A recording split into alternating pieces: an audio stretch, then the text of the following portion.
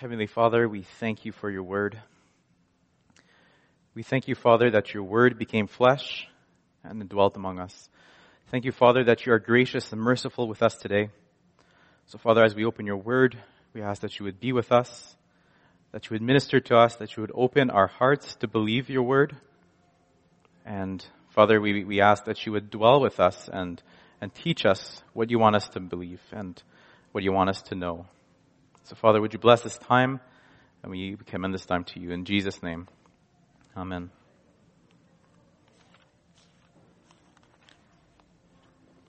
So about a month ago, I bought a car.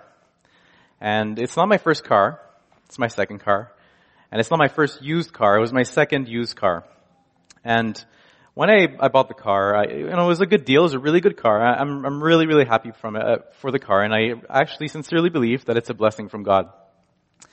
But I bought it from a stranger. And when you buy things from a stranger, you kind of have to have faith in this fellow stranger that they are telling you the truth. And, the price is good, the mileage is good. I want it to be true. And I don't really have anything to which I can base this desire on, because really I don't know the person and I don't know if they're lying to me. So I paid a good price, and I had to go through the safety and all those different things, and it ended up costing me a little bit more, actually quite a bit more than I expected at first. And for many people, they actually see the Christian faith just in the same light, where there isn't actually any proof for Christianity. You kind of have to just believe what the others say, and you kind of have to kind of go blindly towards Christianity and say, well, you know what, I'll believe it. And they find out later, well, this is not true. This is not based on reality. And so today we're going to look at something very interesting. It's a letter from the Apostle Paul, who talks to the Corinthian church. And essentially what Paul is doing, he's going to open up the fine print of Christianity. He's going to look at what Christianity is all about. What is the main essential claim of Christianity? And he's going to open it up wide open so that we can look at it and see for ourselves if this is true, if this is worth believing. So if you have your Bibles, I would ask you to open to 1 Corinthians chapter 15, and we're going to read verses 1 to 11.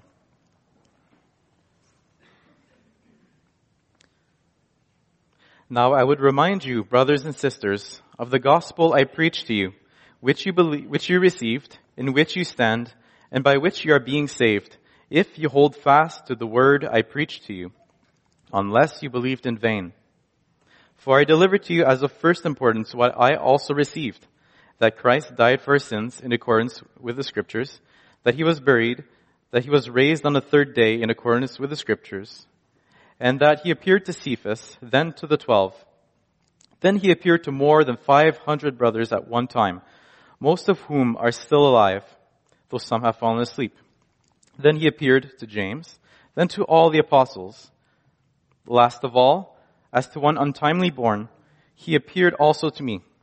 For I am the least of the apostles, unworthy to be called an apostle, because I persecuted the church of God. But by the grace of God I am what I am, and his grace toward me was not in vain.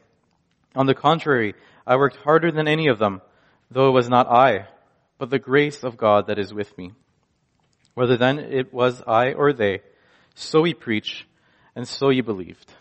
This is the word of the Lord. So here Paul is, I'll just give a bit of a context. Paul is writing to a Corinthian church. And this happens about 20 years after the resurrection of Jesus. And so Paul is writing to them, and if you read the first, say, 11 chapters of Corinthians, this letter that he wrote to them, he's essentially giving them a rebuke. He's correcting them for the things that went wrong within the church. And now he's giving them a bit of hope. He's turning the tone of the letter into, this is what you should do. You should go back to the basics of the Christian faith and what you actually first believed. So Corinth, in a sense, was a very popular city in the sense that they have a very interesting culture, a culture that is very worldly.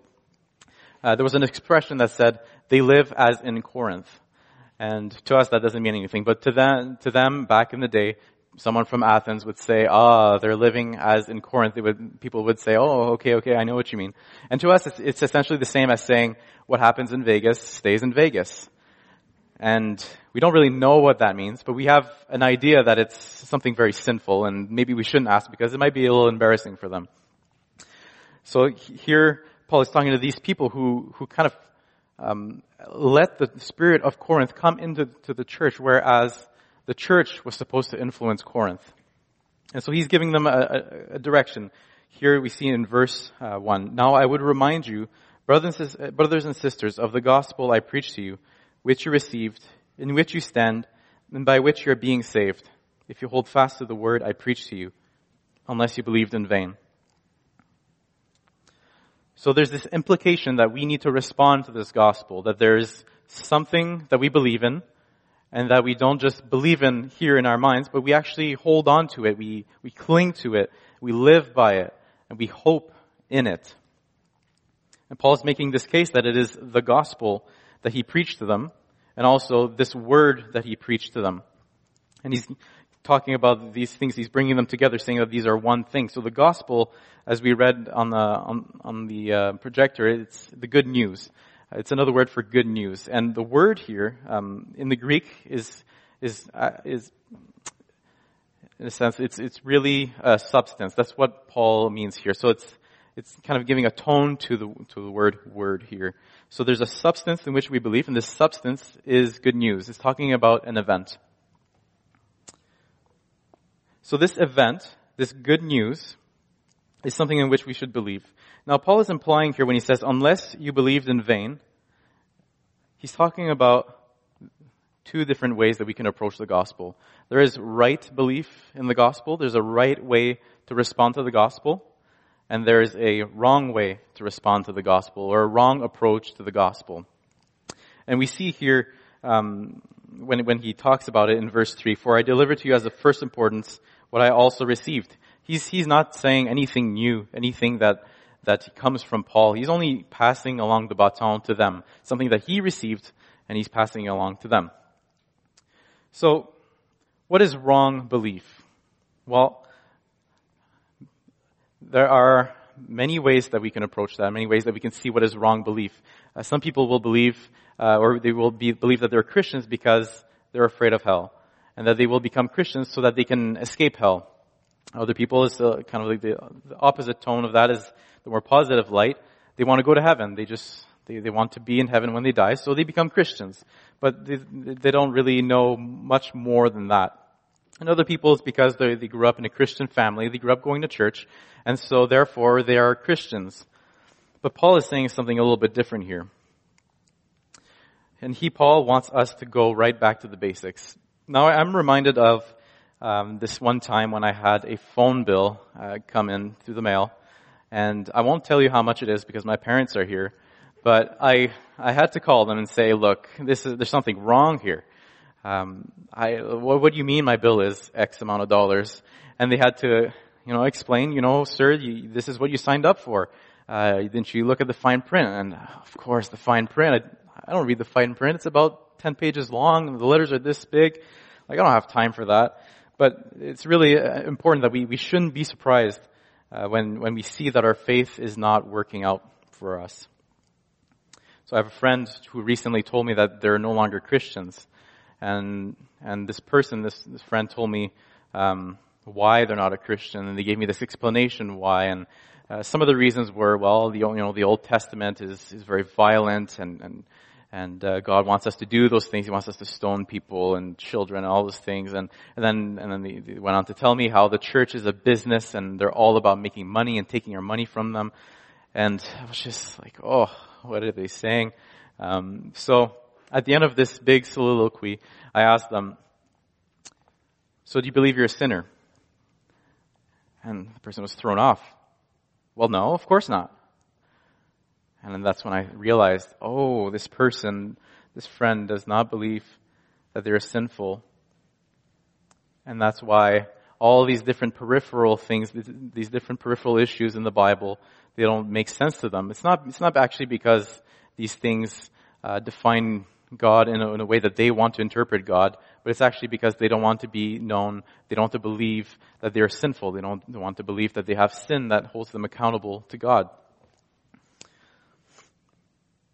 So here we have the substance of the gospel. We have Paul saying that there's the gospel, the good news, which is the substance of Christian faith. And he's talking about as well the substance in here at verse 2. When he says, if you hold fast to the substance I preach to you. And he's about to lay it out here. So verse 3, for I delivered to you as of first importance what I also received, that Christ died for our sins in accordance with the scriptures, that he was buried, that he was raised on the third day in accordance with the scriptures. So if you notice here, it talks about in accordance with the scriptures. And honestly, if the scriptures spoke about one thing and then Jesus did another thing, then we should abandon the whole thing completely because it doesn't make sense. There's no cohesiveness, there's no coherence in the whole story, the big picture of the Bible. But here's the thing. Jesus makes sense according to the scriptures. He was talked about in the scriptures. If we look at the big picture of the Bible, we see that in Genesis, God creates the heavens and the earth, and he makes it and it was good. And then he puts mankind on this earth so that they can have this relationship. But then we see shortly after that the first man and first woman, Adam and Eve, rebelled against God. And so they became enemies of God.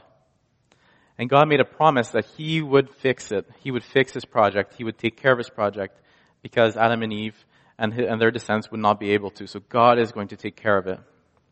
And when God gathers the people, Israel, he gives them this practice that they should sacrifice animals so that when they put their hands on the animal, their sin would go into that animal and then the animal would be slain and their sins would be remembered no more in God's eyes. And now in this time, the flow of the Bible is that God would open up his people to all the Gentiles so that they can come in. So his people would be both Jew and Gentile in Jesus. And in sending Jesus, when people put their faith in Jesus, put their trust in Jesus as the Lamb of God, they will receive salvation. Their sins will be remembered no more before God. So this absolutely makes sense in the whole scope of Scripture. And when it says in accordance with the Scriptures, we can believe that. Verse 4, that he was buried and that he was raised on the third day in accordance with Scriptures. Now there isn't much saying explicitly about, being buried being 3 days. There is something about being buried that Joseph of Arimathea would buy a tomb for him and that he would be buried there and that he would be raised from the dead. And that's something that's fairly common in the Old Testament, that we believe that they had this expectation that the dead would be raised on the last day. And so Jesus here is raised from the dead. Now, in the last month, there's been a couple of people that I know that are dear to me who passed away, and I've been to their funerals. And it's always a strange thing. What is death? What is this thing, death, that awaits us at the end of our life? We try to find solutions to death. We want to spiritualize it and say, we're going back to the ground, and where we belong, we're going to be one with nature again. Or, we want to say that everyone's going to the same place. It's all going to be good. We're actually going to a better place. And really, it's hard to tell what's happening at death. What is death anyway?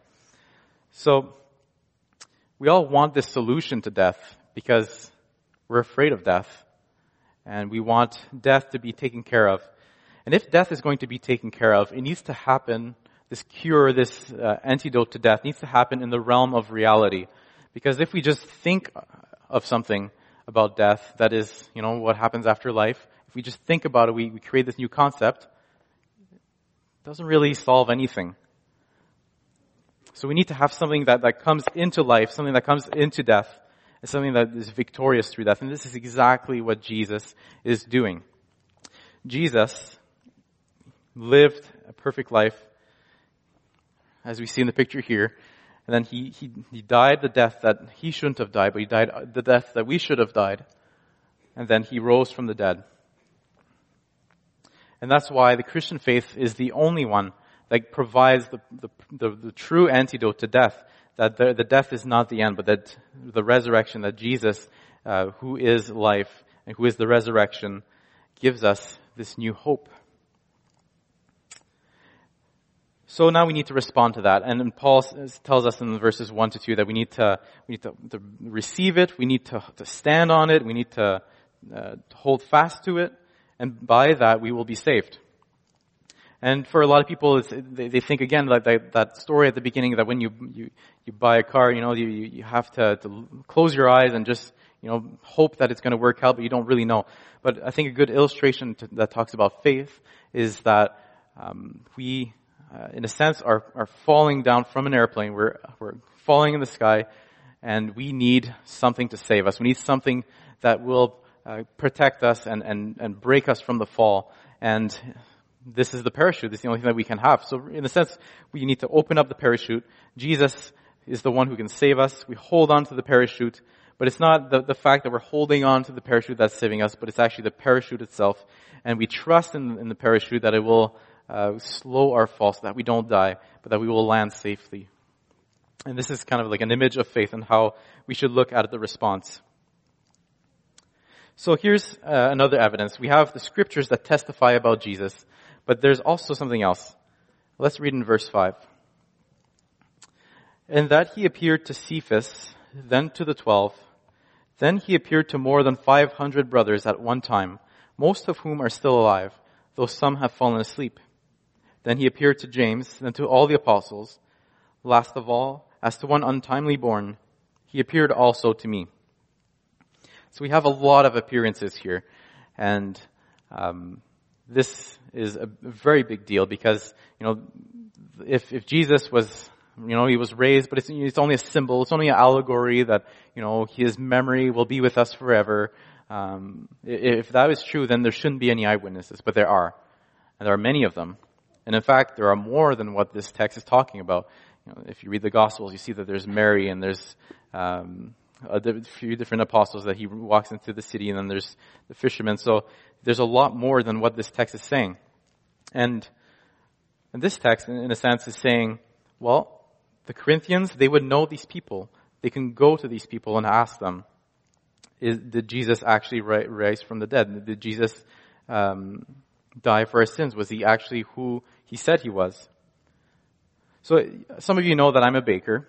You know that I like to bake, and I've done a few weddings and different events. And if you guys wanted to have a cake for your next birthday or wedding, you would come and ask me, who can I ask for a recommendation? I want to know if you're able to do the job. So I would point out some friends from maybe Messiah, some friends that I would assume that are in your circle of friends, so that you can go and ask them, and you know who they are. You know that their taste buds, you can trust them, and from that point on, you can say, okay, well, you know what, I'll go through with this. This is essentially what Paul is doing. He's naming these people. There's James here, who is the bishop, I guess, of Jerusalem. He's the overseer of the church of Jerusalem. You have Peter, who is here called Cephas in verse 5, who is the itinerant preacher. He would travel. So these people would know these witnesses. They would be able to ask them the question, did Jesus really rise from the dead? Was he actually in bodily form, or was he just a spirit, or is he just a figment of our imagination? So here in the Christian faith, evidence is important. Paul sees evidence as very, very important and very essential to the Christian faith, the whole message. Now, what about these witnesses? Are they, I don't know, there's a lot of them. It's 2,000 years ago. These people were, less intelligent. You might be thinking, they didn't have all the knowledge that we have today. I can't really trust these witnesses. Let me ask you, where were you, or what were you doing? And was it September the 11th, 2001?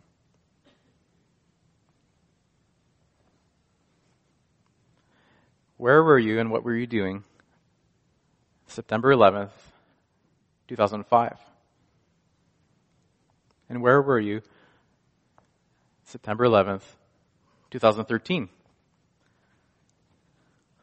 Now it's interesting that we remember very vividly where we were in 2001. What about 2005? What about 2013? It's interesting that this event that really marked that one year, we remember much clearer than what happened the years that came after. And in a sense, this is what the gospel witnesses are all about, that there was this big event, this very, I want to say traumatic, but it's this event that is out of the ordinary, something that's extraordinary, where a man who rises from the dead, the one who claimed to be the Messiah, rises from the dead. He appears to all these people, and they would be able to give the testimony of him in a way that is accurate. So this should be able to give us a little bit more trust in that. And then we see in verse 11, and I'll just read it, whether then it was I or they, so we preach, and so you believed. So they share the exact same message, and it's a very simple message. It's not going in too much depth, but it's talking about one thing, that Jesus actually lived, he died, and he rose from the dead, that all of them would share that same message. So here's the third evidence. Let us read verse 8 to 10. Last of all, as to one untimely born, he appeared also to me. For I am the least of the apostles, unworthy to be called an apostle, because I persecuted the church of God. But by the grace of God, I am what I am, and his grace toward me was not in vain. On the contrary, I worked harder than any of them, though it was not I, but the grace of God that is with me. Very strange thing happened here. The Apostle Paul, who we see as Super Paul or Super Apostle, is the probably the largest contributor to the New Testament. But it's talking about how Paul persecuted the church. Now, if we knew Paul in his days, we would think, he's kind of like that kid in the playground who just tells on you all the time to the teacher and always pleases the teacher, and you just fed up with that person because he's always going by the rules. He's always trying to, make his way all the way to the top, and he's kind of ripping us off in a sense. Paul was a very, very religious man. He was very devout to his faith, and he wasn't necessarily pleasing to be around. And it says here that Paul persecuted the church of God. And it's interesting that a lot of these people, Peter and James, would remember Paul being this persecutor of the church. But he says here, but by the grace of God, I am what I am. And his grace toward me was not in vain. Something happened. Paul encountered the resurrected Jesus in his life. He encountered Jesus, and this encounter was so powerful that it would make his trajectory in life completely different. That he would make a whole 180 degrees in his life to follow this Jesus whom he was persecuting. So this is a very, very important witness, that the witness of Jesus who appears to us changes and transforms our lives.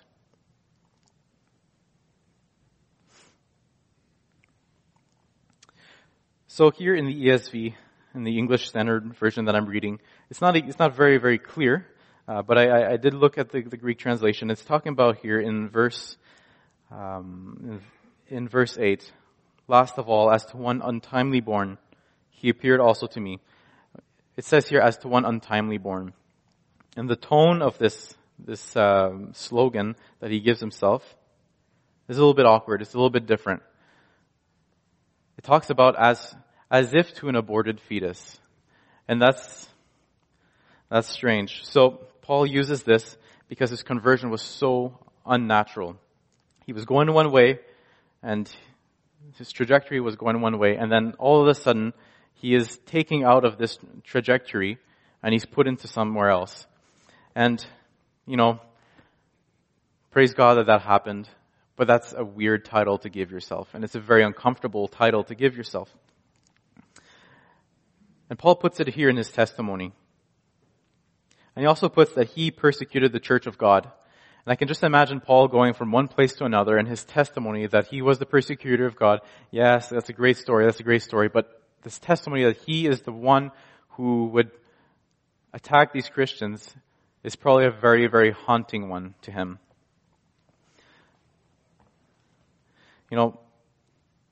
There's a lot of things that I regret having done in my life. And I'm a Christian now. I can say, wow, by God's grace, I'm a new man. And, God is great. But the memory of the things that I've lived, the things that I've done, still haunts me. And I think about it almost every day. It's like this little character that comes beside me and says, hey, do you remember me? And he tries to explain to me who I was.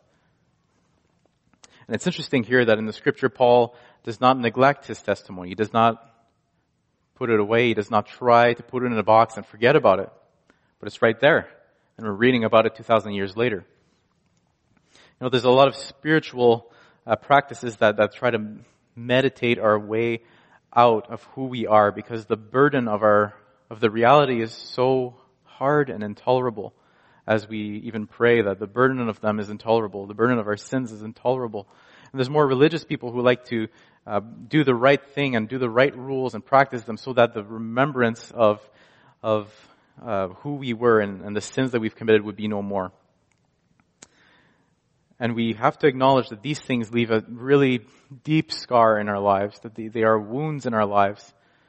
And the gospel brings us to a different place where we don't forget who we were, and we don't try to please God so that He would forget who we were, but both of them collide together.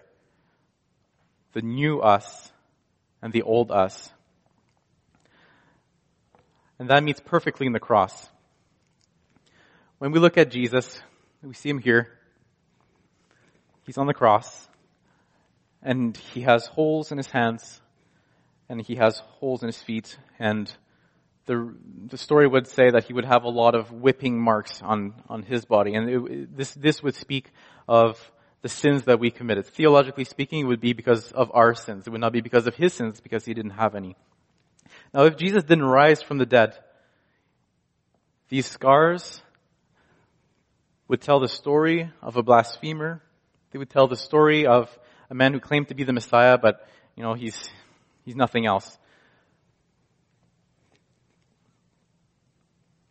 But Jesus rose from the dead, and we see Him here. He still has the marks in His hands. And these tell a different story. These tell the story of a victory over sin and over death. We read that when Paul says, but by God's grace, I am what I am. And some days I can't even lift up my fist to say that. I can say, I am what I am. But the memory of the things that I've done is so true and so vivid, and I don't even know how to deal with it. And I think it's important that we notice that Paul keeps it in his testimony, because instead of thinking of as Paul as the super apostle, as super Paul, he had real struggles just like you and me. And Paul here acknowledges that he has these deep wounds, he has these deep cuts of the things that he's done, but they have a new name. They have a new meaning to them. And just like Jesus' holes on his hands and on his feet, these speak of a new story. Not that of brokenness, but that of victory.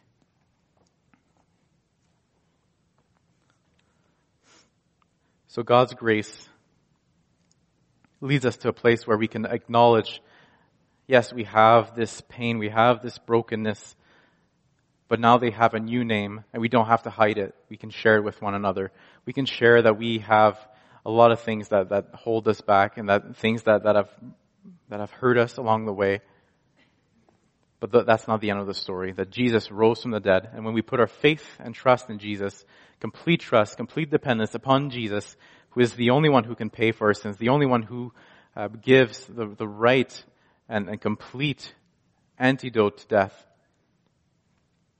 our hope will not be in vain, that our hope will be in Jesus, who is raised from the dead, and that we will be with Him.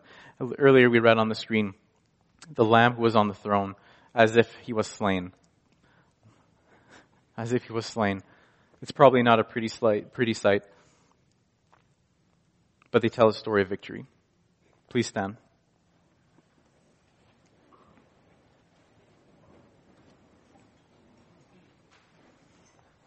Heavenly Father, thank you that you do not, by your grace, completely erase the memory of who we were. But Father, that you bring redemption, that you give a new name and a new reason and a new purpose for who we are. Father, would you help us to come to you with all that we are?